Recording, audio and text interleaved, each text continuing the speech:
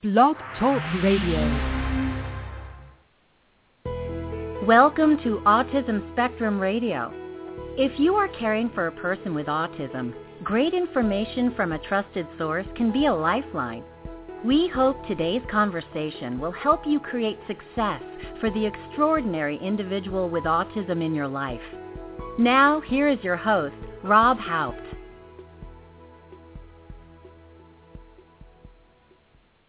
Hey everybody, welcome to Autism Spectrum Radio. I'm your host, Rob Haupt. I am the Vice President of Business Development here at Autism Spectrum Therapies.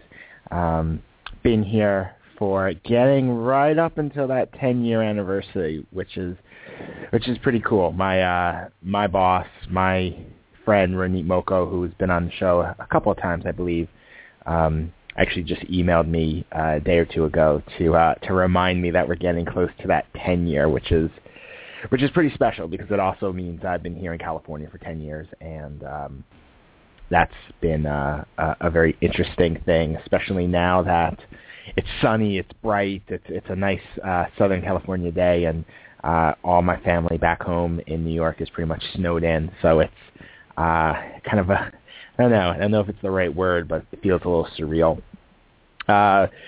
You guys who are returning listeners know, but for new people, I'm here at Autism Spectrum Therapies, but I'm also I'm a clinician. I'm an ABA guy, and I'm a BCBA. I'm a board-certified behavior analyst, and so I've spent the last 10 years here in California working with families all across the state, doing some work in a few other states as well. But before that, I started my career in the East Coast working with individuals with autism and related disorders in Boston area, Massachusetts, and Connecticut as well.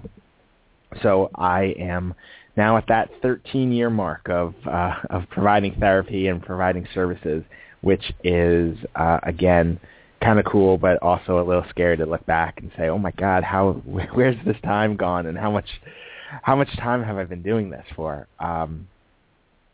But it also gets kind of exciting when I get to meet new people and draw from those experiences and kind of expand them. And the first thing I wanted to talk about today, because I got a few different things on my mind, in my head, to start off with, is an apology to you guys. I think 2 weeks ago when we had Danny Shabani on the show, we talked about Mary Jacob, the executive director from Families Helping Families, Jefferson Parish, being on the show.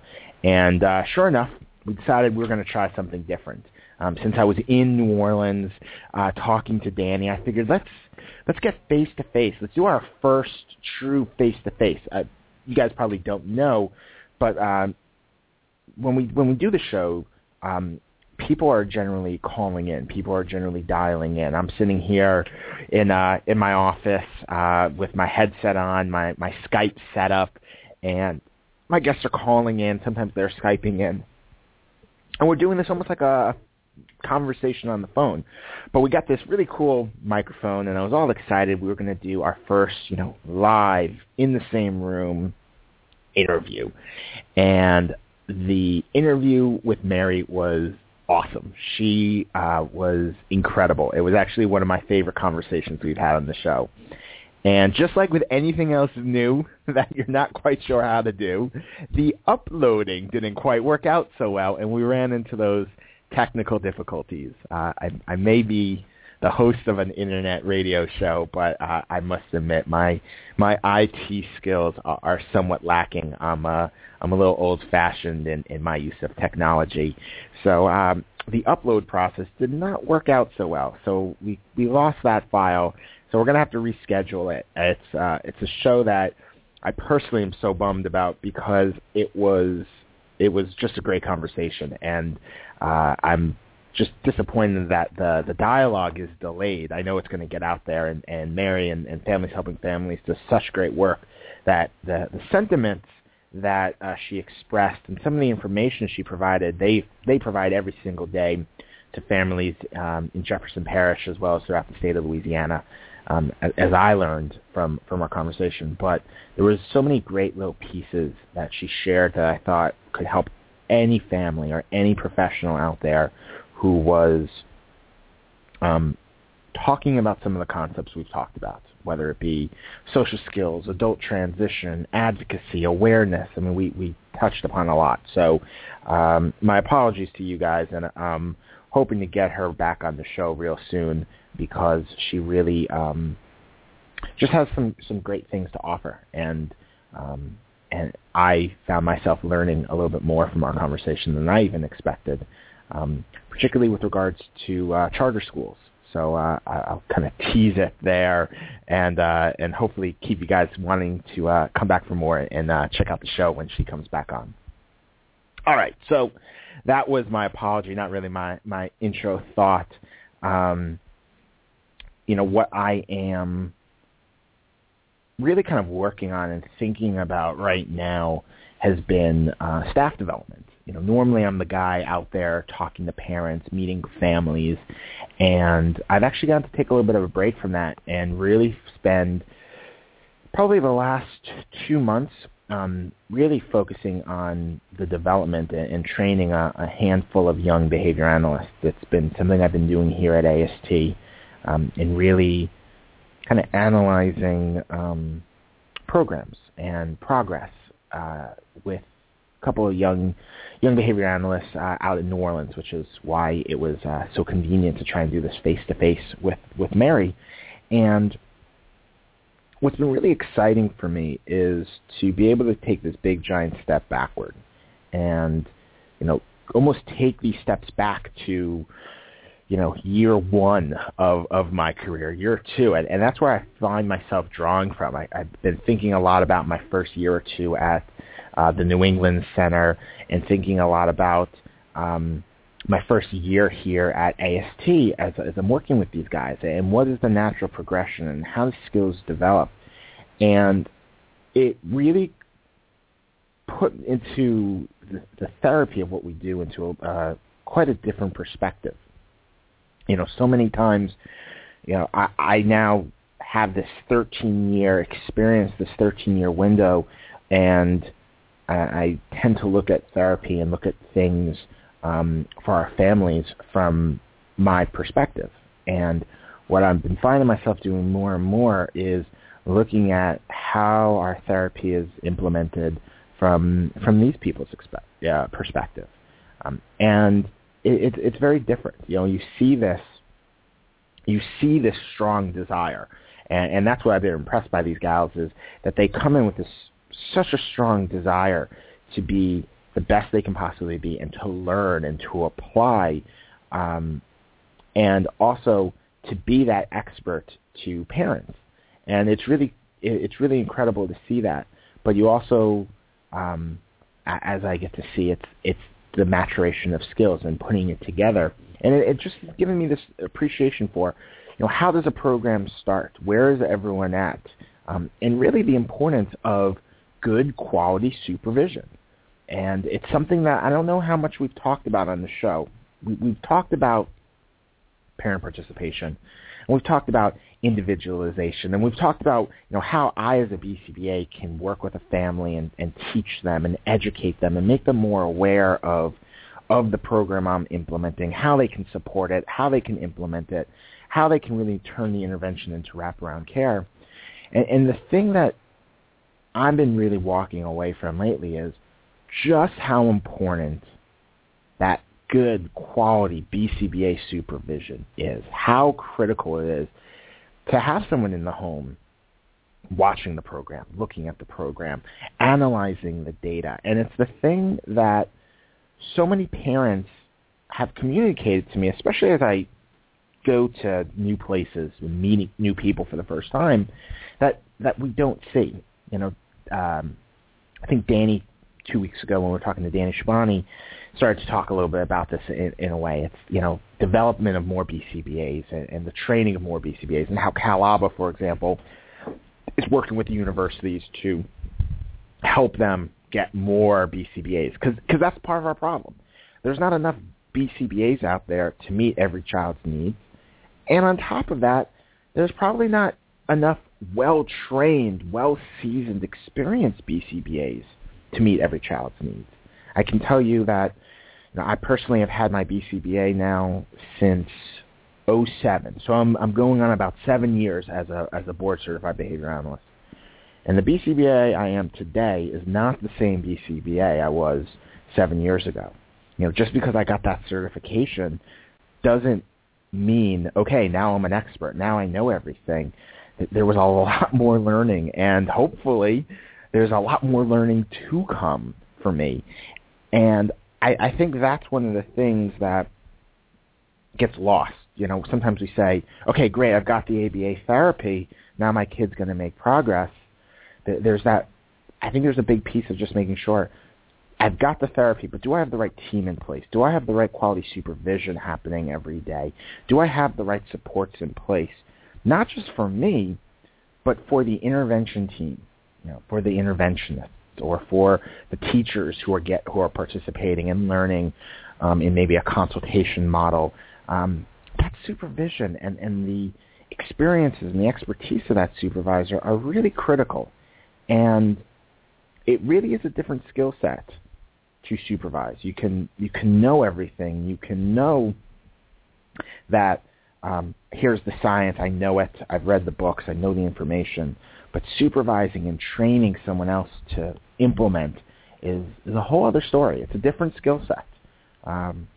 If anyone's curious out there, I know the BACB, the Behavior Analyst Certification Board, has actually been taken some steps to make this a bigger part of what we do, and they created some requirements about training and making sure that BCBAs who are going to train and teach future BCBAs needed to get some training and documented training on how to be a good supervisor, because that's not something you get in your ABA coursework. That's not something I got from a master's program. It's something that I got from someone actually teaching me how to supervise. And it's something that we don't put enough emphasis on. And I'm hoping that by increasing awareness, by groups like Cal Alba doing what they do at conferences, by parents being more aware of what is good supervision, how to find good supervision, and one of the easiest first steps for any parents out there is the supervisor coming to your home? Are they there at least every other week minimum, checking in, making sure they're seeing what's happening? Those are critical things to give you quick tips of, is this quality? Frequency is one of the things. What kind of conversations? Are there discussions? Are they referencing data? Are they sharing data with you and reviewing progress with you? All of these are part of supervision. So as I think this through, we're going to take some time in some future shows to talk a little bit more about quality supervision. You guys hear so much from me. I'm going to bring on a friend who I really respect, who's a BCBA, to talk a little bit more about this. So this will be something we talk a little bit more about in the weeks and months to come. Anyway, let's get to the show. Let's get to our guest. Today, I am joined by Julie Deep. Julie is a speech and language pathologist in her own private practice, as well as the executive director of OC Autism, which is a nonprofit organization that is committed to ensuring the highest standard of care in the community. She has a master's degree in speech and language pathology from Loma Linda University and a postgraduate certificate in applied behavior analysis from National University. And I know Julie is in the process, or the final stages, I should say, of obtaining her BCBA. She also holds a certificate of clinical competence from the American Speech and Language Hearing Association, ASHA, a credential in clinical or rehabilitative services, as well as a California state license. She's the owner of New Hope Therapy Center in Orange County, which specializes in autism spectrum disorder, medical speech pathology for adults and children, and special education rights. And as I said before, she's also the executive director and founder of OC Autism. Julie, welcome to the show. Opportunity to share about our organization and what we do for the community. Awesome.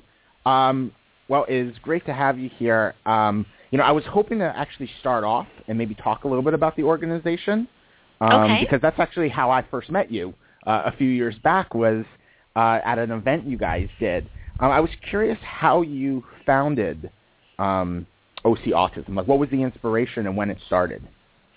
Well, I actually had I opened my practice about 7 years ago, and I think in the first year of my practice, I felt that there were so many kids that had identified atypical behaviors and behaviors that are very concerning to me that impede learning. But, in the process of making the referrals to other disciplines and for diagnosis, I felt that a lot of our parents really didn't know what the initial steps were. And the more I worked with our families in practice, I realized, there's not that one center point for us to go to. There's so much information on the Internet, but not that one place where you can go for reliable resources. So that kind of was one of my main motivation to start OC Autism. The other is that it's through one of my personal struggles. I always go publicly and let people know that I was a child with special needs, and I am an adult who relies on special ed accommodations as I went through my ABA program. So I think having that personal struggle as a person with special needs and understanding the types of tools and the services that children require really prompted me to start an organization that was mostly service-based and focusing on the family, and not just the family, but also making sure that, we train our providers. I listened earlier, and you talked about the quality. It's not about the frequency of service, but, how much does that person know what they're working on, and how much does that person know the child with autism? Yeah. Yeah, no, there's a lot of factors that go into the quality. And I remember the last time we got together, that was actually a big part of the conversation that we had, as well as with all the families, about how do you ensure quality within some of this changing landscape, because at the time, insurance was that big topic. Correct. One of the things that I was really impressed with, and I'm hoping you can expand more about when it comes to OC Autism, your organization, is you guys do so much outreach and support to minority families. I'm curious how that started and how you ensure. Let's start with how that started and what got you started making that a big focus of your organization. Well, but I am actually a bilingual Vietnamese speech-language pathologist, and I actually never really signed on to being an expert witness initially, but I think I got started with attorneys coming to me because of my bilingual background. But it's not just being a bilingual therapist; it's learning the bicultural aspect of it. So as I work with these families and go on through these cases, I realize that, especially in the minority communities, there's such a great disparity of services as far as the early diagnosis, intensive treatments, and all those things combined really impedes the progress of these children. As clinicians, we all know that early intervention is key. And early, intensive, and quality intervention is what I'm looking at. So I frequent on, the Vietnamese media, TV, radio, and newspaper to educate families. But I think one of our biggest difficulty is learning to dispel the myths and misperception about what autism is and what autism isn't, as well as the combination of services and providers and the team that should be working towards your child into the truly interdisciplinary versus a multidisciplinary team. So why don't you explain, for our listeners, the difference between that multidisciplinary versus interdisciplinary? Well, a multidisciplinary team, meaning that your child is receiving different types of services, for example, and there's many people with different degrees such as ABA and speech and OT on the team. So it just says that your child is receiving a combination of services and professional guidance. The difference is that when you have an interdisciplinary, that means there's conversations between and within the team. And I think that's one thing that I always talk about with parents and with professionals, that we all have great intentions to interact and learn from each other and to incorporate the services together. But I think we actually have to make a conscious effort to truly build an interdisciplinary team. Correct. What I was curious about with that distinction particularly as it pertains to some of the minority families that maybe you've worked with or some of the experiences you've had. I'm curious, is it more likely for a minority family, maybe some of the families you work with, who I know you work with a number of families where maybe English is not the first language and translation services are needed. I remember you were translating to someone when I was doing my presentation.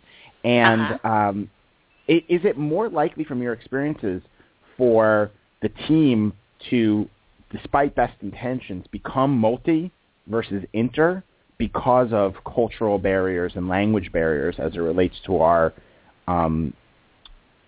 families, because they themselves are essentially leaving the family out? Yes, I think one of the aspects of the cultural, and speaking from the Asian culture from which I belong to, is that I know that the cultural differences lend itself to how they communicate to the expert. In our culture, oftentimes parents they do not want to question authority. It's that respect for authority. And, in the Western culture, we usually like parents to be more interactive and have a more active role within the team. So I believe that, by empowering parents to understand their active participation in the team, and also even empowering them to become the child's case manager. I think as professionals, we truly do want to make sure we provide the quality care that we can provide. But sometimes it's best facilitated by a family member who knows the child, who sees the child more often than we do. That they experience those throughout the day, throughout the communities. Oftentimes when I work with families, they might talk to me because I speak their language. But when they come to their case manager or their service coordinator through the region, for example, they don't voice that same challenges. I know next week I'm flying out to Boston to present at the Federation for Special Needs. Nice. And one of my topic is autism myth and misperception. So I think that's one thing is that, I've done so much research to see what is out there. And, of course, there's not a lot of research about, first of all, our Asian community and specifically the Vietnamese community. But if you do look at the cultural respect for professionals and their roles in providing for their child's needs, I think because it's a passive role, that might interfere, when we talk about where ABA services is moving towards parent training. Yeah, I think there's a lot of hesitation in those regards too. So like me as a professional, I'm a BCBA. I supervise programs. I'm working with an Asian family that it exhibits or has some of these components. And how can I be more, like, what can I do to be more sensitive or create a better environment to help make the family be more comfortable and feel like they're part of everything? Okay. Well, because one of the things that you can, if you just Google the word POS disparities. POS disparities basically is what the regional center in the state of California is required to report. Are there any differences in accessing from a person who is white, who is of color, who is of Asian descent? So if you just research that, you'll see that, oftentimes with a patient, with a family that is from an Asian background, if they ask the question, are you happy with your service coordinator's ability to coordinate your child's plan? The answer is always yes. And are you happy with regional center? Wow. The answer is always yes. But then the next question that comes along is your child receiving what he needs? And the answer is always no. And oftentimes you can see that there's such a discrepancy. So, I think it's very important for us to understand that because, when we ask someone to help a family, I think you can only help them when you can understand how best to communicate to them. And I think one of the things that I would suggest is, first of all, always do the research on that community, that culture, whether you work with a Hispanic family, a Black family, or Asian family. You want to see how they view professionals, how they take the advices, the ability for them to interact with them. So I think if you see that research on the regional center is that, yes, in front of the supervisor, they're going to say yes and nod and say thank you. But once the supervisor has left, they might be very unhappy, but they do not know how to voice that. So I think having maybe as an ABA organization, maybe allowing parents to do it anonymously, or just to do that. I mean, just because you're not, we never want to make anybody feel uncomfortable, unhappy, So you have different kinds of PIs who come to your house. And as a parent, you might, there's always, I like this one more than the other. And as a supervisor, you hear that all the time, correct? Sure. And I think, sometimes parents are very reluctant to say that unless it truly impedes it and it's very obvious the difference, it's stark difference. But I think it's very hard for a parent to get to that point. But, if we do an anonymous or maybe a periodic one, where you can just say, you can give us your opinion. None of the staff will see it. Only the owner or the supervisor, the area supervisor. Maybe that can make families feel more comfortable to be able to voice that. I know as in my practice, I always have, a feedback where I say, what can we do differently? How can we better serve the family? If I have my staff ask, they're more receptive to my staff. But then if I ask personally, they never say, they're like, I'm very happy. Right. And we believe, our family respect us as professional, which is a great thing. But oftentimes they're afraid to give us that constructive criticism that I think with all best intentions, sometimes we do need to make sure we better serve our community. Yeah, no, absolutely. Absolutely. Well, we're already kind of deep into the show, so let's take a quick break. Play a couple commercials, and then we'll come back and have some more conversation with Julie. We'll be right back. Autism Spectrum Therapies is proud to present Autism Spectrum Radio.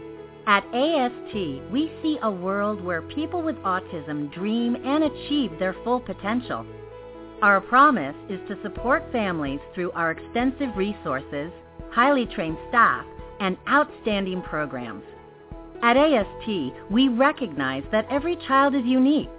We are proud to offer what we believe is the most cohesive approach to supporting your child's needs and goals at each stage. From ABA to speech therapy, occupational therapy, and social skills, we have the elements you need to build the plan that is just right for you. One company, one team with one mission: to support individuals and their families to dream and achieve their full potential. Call us today to let us know how we can best support your family at 866-727-8274. To find out more about AST, visit our website at www.autismtherapies.com.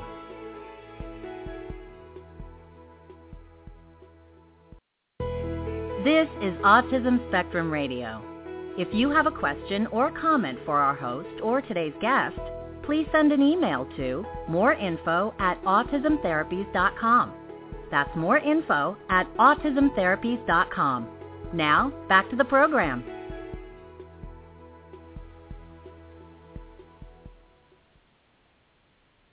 Hey, everybody. Welcome back to Autism Spectrum Radio. Took a quick commercial break, but now we're back with Julie Deep, speech and language pathologist and executive director and founder of OC Autism. One of the things that I've always been impressed by with the organization is obviously the work you're doing in the minority communities, but I've always thought it was very cool how you were telling me that you work with families really across the world. You have families you consult with in Asia, giving some support and resources to. I believe even one of them dialed into that presentation I did for the group.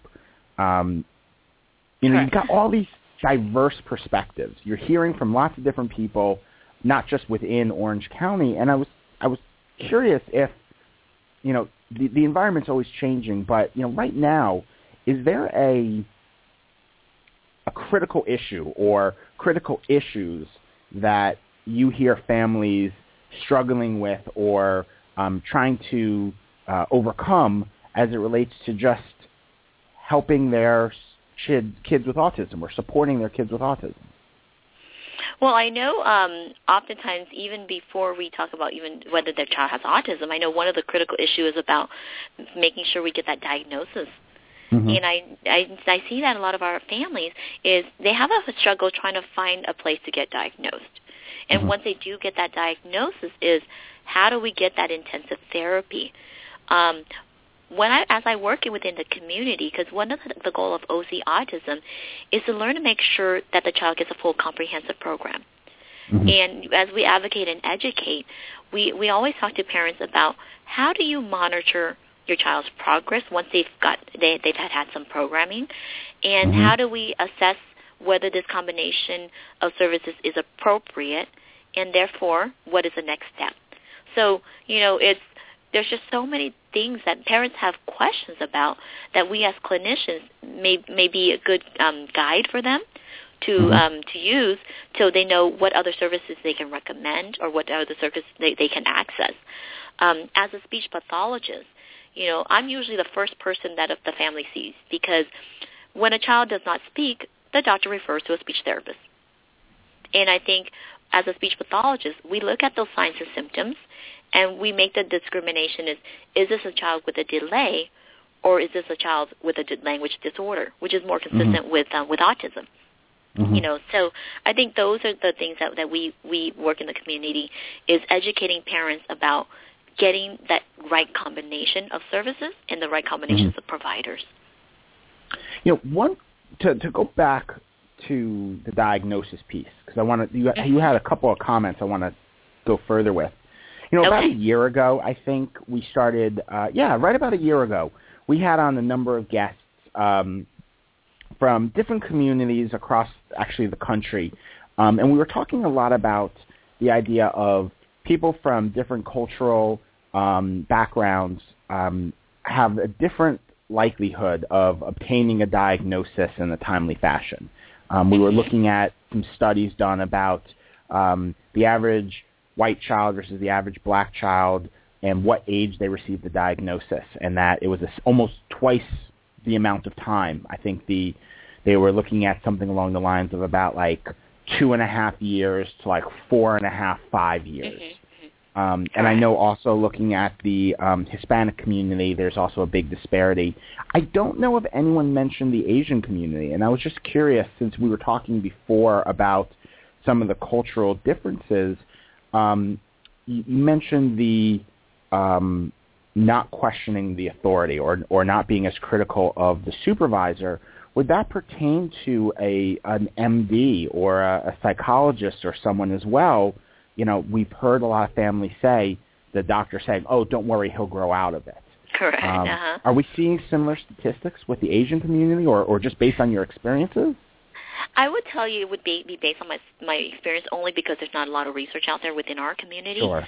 But I think, just with the families that come to me, even whether it's an Asian family or a white family, it's always the same. I suspected it. I saw the signs, but the doctor told me it'll be okay. Or boys are late talkers. Right. So we do see that across the board. I know as I do my research and when I present, one of the research that supports it is that it's not based on race. More so, it's on SES, the social economic status. So there's actually a disparity research that sees that social economics being a major factor. Yeah. So I think that's one thing that I think we should look into is that sometimes when a family is on a lower SES, sometimes it impacts their ability to even access quality clinicians. And as a provider in private practice, we worked with so many insurances before, and we accepted hundreds. But it gets to the point where, rates of reimbursement was very hard for us to even maintain a viable practice. So you have to pick and choose on which groups you can maintain and which contracts you would probably just elect to be not part of. So I think for me, I want us as providers to really focus on that. To see that, some families need that extra support and possibly that extra level of advocacy to be able to maintain that. One of the things that I take pride in with my clinic, and maybe is, to a fault, is that I really truly make decisions based on child's needs. Mm-hmm. And as a clinician, you work in the field is, if you have a contract with a company and sometimes making that decision based on what a child needs, and especially a child with autism, their needs may be greater medically as far as costs. And that impacts our practice. It impacts how much referrals I get from regional, or it impacts how much referrals I get from a certain medical group. But I think, when I practice, I believe in maintaining that quality. And if, I have my license on the line, and because I own my own practice, and I work as expert witness, there's really nobody I have to answer to, so that gives me that autonomy. But I think, as employees of organizations, of course, we're all defined by, the funding sources. But I think it's very hard for us to see that difference. One of the things in ABA that I see, of course, and you might see the trend, is that, when an ABA company provides therapy funded by regional, the services are minimal, maybe 2 to 6 hours, for example. But as soon as that insurance kicks in, that recommendation for ABA shoots to 20 to 40. And I think that's one thing as clinicians and as our ethical practice, is that we can't make decisions based on our funding sources, because the child's need hasn't changed. But what has changed is who's paying for it. And I think that's something to consider. It's our world. And, ABA and speech and everybody, and with autism, is still relatively new. Mm-hmm. So I think we're learning to navigate through the system, and we're learning to make sure how can we viably fund for everybody, because, funding for services for a comprehensive program for a child with special needs is very expensive. And we as a community, as a culture, as a society, really need to prioritize and maybe divide and divvy up appropriately. And I think that's a very hard conversation to have. Yeah, I mean, it does feel like the funding, at least spending 10 years here in California versus the way things are funded in a number of other states, it is very nice to have the resources we have, the types of, things like the Lanterman Act, different types of funding sources in the state that, having just been in Louisiana, the funding system there is very, very different. By having all those options I know I was amazed when I first moved here of how fragmented everything is. It's, well, this funds this and this funds that, and it almost becomes difficult. I find it very difficult sometimes when you have all these different people funding all these different things, and as you said, comprehensive care is expensive, and so many families must seek these publicly funding opportunities. It almost makes it harder to become an interdisciplinary team. Correct. Because the funding is so fragmented, it almost becomes, the program itself starts to become fragmented, because funding source A isn't responsible for goal 1, but they're responsible for goal 2. Funding source B doesn't want to work, and it gets crazy. Yeah, and I think the bottom line is the needs of the child hasn't changed. And I think that's the biggest focus, is that, as a parent and as, a professional in the field, you really have to look at the needs of the child. And I think, I guess when I work with families, I take it on a personal basis. They're all my children, and if I think, if we can help clinicians to have that mindset that this is not a job, but that these are our children and our families, I think that'll hopefully guide clinicians differently. So I think it's very challenging, and as you said, it is very fragmented, because oftentimes I almost feel like they're just passing that hot potato, and I know that a lot of times parents are having that hard time understanding the system, especially in early start, is that, they're bouncing between insurance and regional center back and forth, and oftentimes, even our referrals are going down, and maybe it's not that there's less children in the community, but because that the system is so hard for parents to access, and there's a lot of misguidance and misinformation that these parents do not know where to go. It's not uncommon for my parent to say, well, my worker says this. And I think that's one thing is, as an advocate of children, not swaying in any organizations or saying negative things about any organization, but as an advocate for children, I always see that, parents should just focus on that, my child needs the services, and how do I best get that? And if someone says no to me, can they say no? Because I hear parents always say, well, they said I have to go through insurance or that I have to do this. And I said, well, technically, you really have to understand that, if they do cut services, they have to send you that letter, that notice of action. And, oftentimes when they say no to parents just agrees because they think that's the only option they have.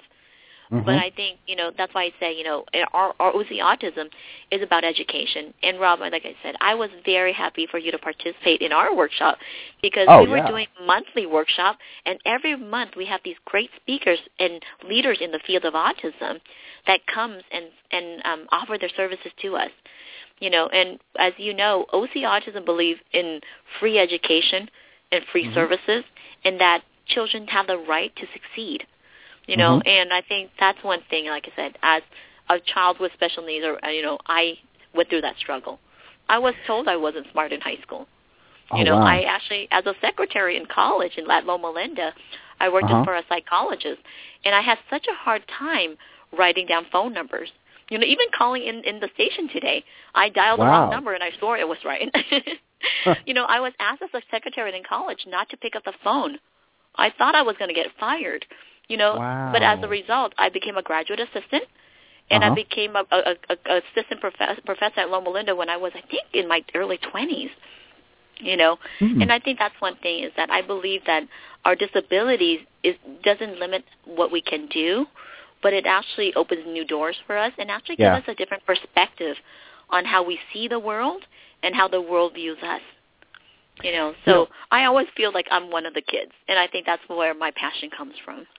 Well, and I think hearing your comments, and again, I think this is one of the things that, again, I like about OC Autism. You talked about education, and your message, and where I constantly, when I separate myself from the world that I'm a part of, when I separate myself from the community, and I try periodically to step out and try and look in from an outsider to just clear my own head and get myself a fresh perspective. It's how hard it is for a parent to be an advocate for themselves and their child because of how complicated the system is and how limited the information is available of how to navigate the system. It doesn't feel like there's a lot of, the last year and a half, I feel like that is the overarching theme. You've got to be an advocate. You've got to fight for your kid. No one's going to fight for your kid harder than you will fight for your kid. But how does a parent learn? And it seems like that's something that we are lacking. And I know your group does an incredible job of trying to fill the void. But when I look almost globally or look nationally, how many groups out there are like yours that are saying, I'm going to put together a free monthly workshop for you to learn. In my case, it was here's how to learn to navigate this new insurance system that you maybe weren't aware of. Maybe the next guest is here's how to navigate your school district and the IEP process and what your rights are. It feels like there's a lack of that, especially people who go in depth. You almost get like the standard, but there's not that opportunity to really ask your questions and really learn how to apply it to your child. Yes. Like I said, the information's all out there, but how do you sift through all those information? Yeah. I think one of the things I always talk about, and that's our goal this year with OC Autism. We've actually revamped everything, and we're just changing how we approach the community because as we grow, we're actually having more than we can handle.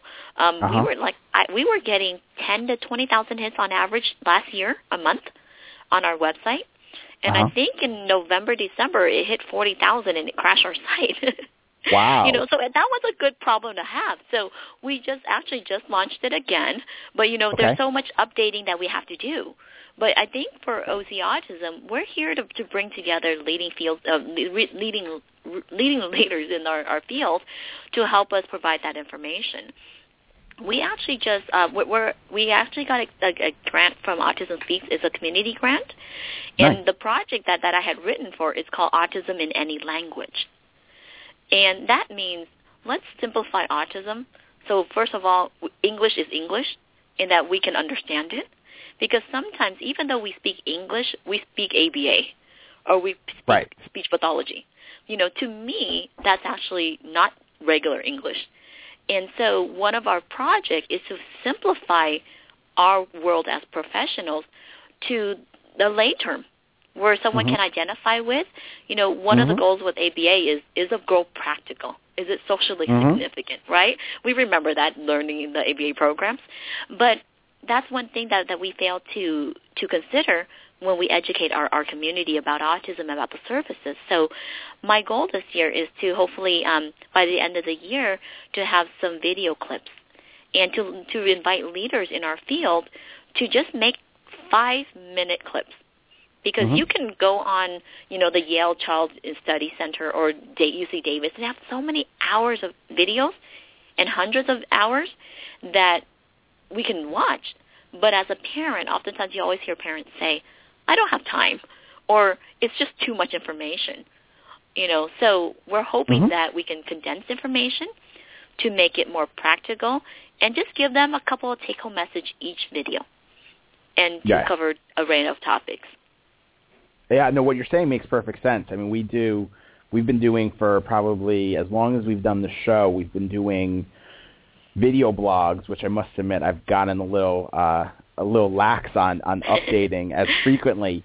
But we find that it's what you're saying is most people, if we made anything over, I think we did some that were like 7-8 minutes. And a lot of people, you kind of tune out after a certain number of minutes. And the ideal amount was really we found 3.5, 4 minutes was our target. If we can get a quick message that gets you started. It's here's a cool concept. Let's apply it. Let's introduce it to you. Let's give you some exposure. And then let's give you some resources if you want to do more with this or how you can do more with this. It worked so much better. It was, 3-4 times as many people would tune in for completion of that compared to even a 10-minute thing. Yeah, and I think for us to work towards the needs of the families, and I think as I work with families, I'm hearing that request. So, when we call it autism in any language, the goal is for us to start with English, to translate ABA and speech to English, and then to move it to the different minority groups. Including, starting with Vietnamese and Spanish and Japanese and all these things, because we know we live in a very diverse community. Yeah. And I think, it's very important to make sure that we reach everybody. But, I've already reached out to so many professionals, and everybody is so receptive. So I even called Carol Gray, and she says, yeah, just let me know. I'll go in studio for you. Nice. I talked to Dr. Donnelly, who's a neurologist here in Orange County, and I'm at a nice, friendly conversation with a lot of the leading people in the field, and it's so great that they're so accessible, and that's what I'm hoping for to utilize my connections in the field. As I work as an expert witness, I get to meet such great people and leaders in our field that I want to utilize that connection and bring them to our parents. So it might be very hard to get an appointment at the Center for Autism, but maybe we can start by doing this. And in the meantime, while you're waiting, you can learn this. So there's a lot of things that we can do. I don't believe in waiting. I don't like the wait and see technique. I like to see, let's fill in the gap, and if we have to wait here, we can go to plan B. Right. So that's one thing is I do see a great urgency in having that comprehensive program very early on. As a speech pathologist, I've been in the field for over 17 years, and looking back, I didn't realize how much time has flown by. But when I look back, I just see that, so many people just don't understand what intensive therapy means or what early intervention means. One of the ways I've actually been communicating with parents, one of my platforms when I go on TV in our community is that I always talk about early intervention before age 2. And everyone's like, wow, that's really early. And I said, no, that's very late. Because as a speech pathologist, I always tell my parents, I want you to set me up for success. Because if I'm successful, your child is successful. Because if I see, actually, I have a nephew in the family. At 6 months, I saw signs. And, as a person in the family, you just can't be quiet. You just really want to say something. So at 6 months, I said something, but I said it gently. And, I pushed at 12 months. I pushed a little bit harder, and especially when my family member actually works in the field. And sometimes those are the harder people to get to.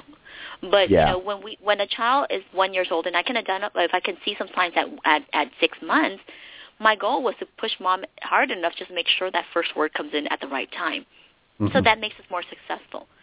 Moving forward, by the time we get to 18 months, my job still was only 15 words. That's very attainable, correct? So if your ABA goal was just to get 15 words and he's age appropriate, I love that.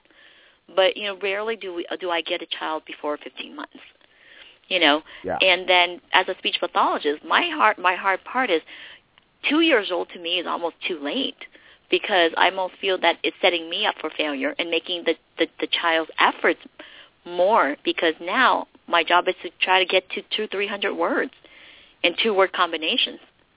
And I think it's not to say that it's too late at 2 or it's not to say it's too late at 5, but essentially we can, as clinicians, we can get very far with intensity of services and the quality of services. But if a parent help us identify those signs early, if the parents set us up for success early on, I think it's a great win-win situation for everybody. So that's one thing I say is that I really want early intervention before age 2. Well, and it becomes, that's my biggest thing. We were talking before about just quality and the funding structure. I mean, unfortunately, so much of the system we work in has a very short-term lens. And what gets lost is if you give a child intervention at, let's say, 1.5 years, so before 2, we know the research shows us the long-term effects are going to be far greater for that child than if we started that intervention at 5. And what then are the costs associated with those long-term benefits? I mean, there's research out there, but we need more of it to show, hey, this early intervention is going to have these long-term benefits, these long-term gains, and hey, funding system, funding structure, regardless of which one, school, regional center, insurance, state, I mean, whoever it is, if you are worried about the costs, which oftentimes the funding sources are, hey, here's the cost. This is a long-term thing. This is not just for 4 years. This is someone's life. And correct, yes. They're going to make so much more progress, be a happier person, be a more successful person, and that in turn will lead to decreased costs to you because they're going to be able to do everything themselves. And especially I think when our children grows, if our children grow to become productive members of society, they're going to contribute to the community, Exactly. And I think that's very important too. That I actually wrote an article for CASHA recently that should be coming out in April. My proposed question is, do we need autism? And I think that's when my friends read that title, they say, "What are you talking about?" And to me, autism is not a terrible sentence. Autism is looking at what are the child's needs and what are the ways when we make a child successful. And success is not always about having that fancy job. To me, success as a clinician and even as a mom is that I want my children to be happy. Whatever job that they choose, whatever field that they pick, and whatever whatever position they have in the community, I think it's valued. So bottom line, OC Autism is here to make sure parents learn to make their child successful, and we have to redefine what success is for each child and each family. Yeah. Well, unfortunately, we've been talking and going, and we're actually out of time. Okay. We didn't get to go too much into your speech background, but I think the conversation we had was really a great one. You mentioned OC Autism's website and having a new website, but I don't know if everyone has the site address. So I'm hoping you could share that for people who want to find OC Autism and learn more about what you guys are doing. Well, our website is www.ocautism.com. And basically it's a resource website. It's what I call my ADHD job. I try to do as much as I can, but we always look for people to contribute to it, to add to it, to give us some guidance. And I think it's a great place for families to come on to the monthly calendar, and I think that's why there's so much hits on our website, is we try our best to put it all in one place. So we update our monthly calendar all the time, and organizations like AST, if you have great events, let us know. And we definitely will put that in consideration for our homepage, which everybody gets to see. So I think that's one thing that we do. We always want to make sure we expand our local directory. We're working on identifying some schools in our community that works with children with autism, the NPSs, looking at NPAs. And, the hard part is we don't want to be a Yelp where you rate everybody, but sometimes maybe instead of saying this is good and this is bad, we might say, okay, this has the gold star. I think that might be a nicer way to put it, because one parent may be happy with one organization, and that it might not work for another. So since the children's needs are so diverse, we just have to match the child's need with the right organizations and the right clinicians. Makes sense. Well, thank you so much for having me. Thank you for being would on the love show. to be of any guidance and services if anyone needs it. And I think if there's any guidance that the community or parents may have with questions, they can always email us at contacts@ocautism.com too. But we always have community events throughout the year. We have one coming up in April, on April 12th, and it's our annual carnival party. Unfortunately, it's privately funded by myself and a few of my friends, so we're able to throw a party for about 500 people. As we get more support within the community, we want to expand that. We would love to be able to rent out a park for somewhere and let kids come in for unlimited rides. So the vision of OC Autism is ever-changing, and it's really guided by the feedback we get within our community. Awesome. But thank you again for having me. No, thanks for being here. It was great having you. Thank you again. Well, we're at the tail end. It's literally that final minute or so. So it was great to have Julie on the show. It's actually been a while since her and I have chatted, so it was kind of cool to in many ways pick up right where we left off the last time we did see each other. And I definitely recommend anyone in the area. The workshops they provide are incredible and are really diverse.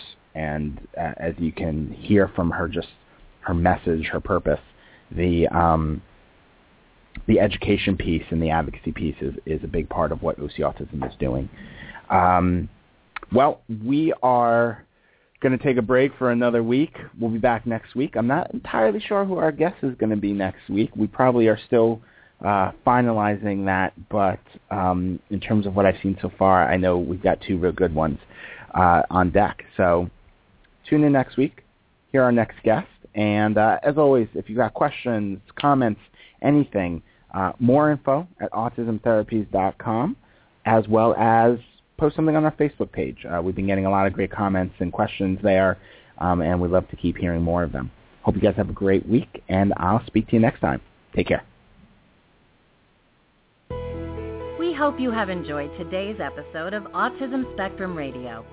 For additional information and resources about autism, visit www.autismtherapies.com. Please join us each week for a new episode, or visit our archives to listen to and download previous shows.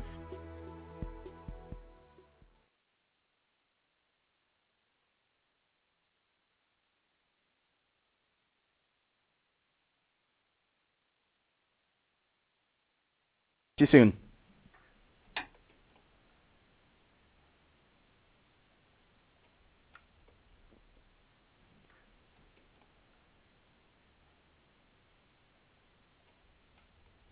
Hello, it is Ryan, and we could all use an extra bright spot in our day, couldn't we? Just to make up for things like sitting in traffic, doing the dishes, counting your steps, all the mundane stuff. That is why I'm such a big fan of Chumba Casino. Chumba Casino has all your favorite social casino-style games that you can play for free anytime, anywhere with daily bonuses. That should brighten your day a little. Actually, a lot. So sign up now at ChumbaCasino.com. That's ChumbaCasino.com. No purchase necessary. VGW Group. Void where prohibited by law. See terms and conditions. 18+.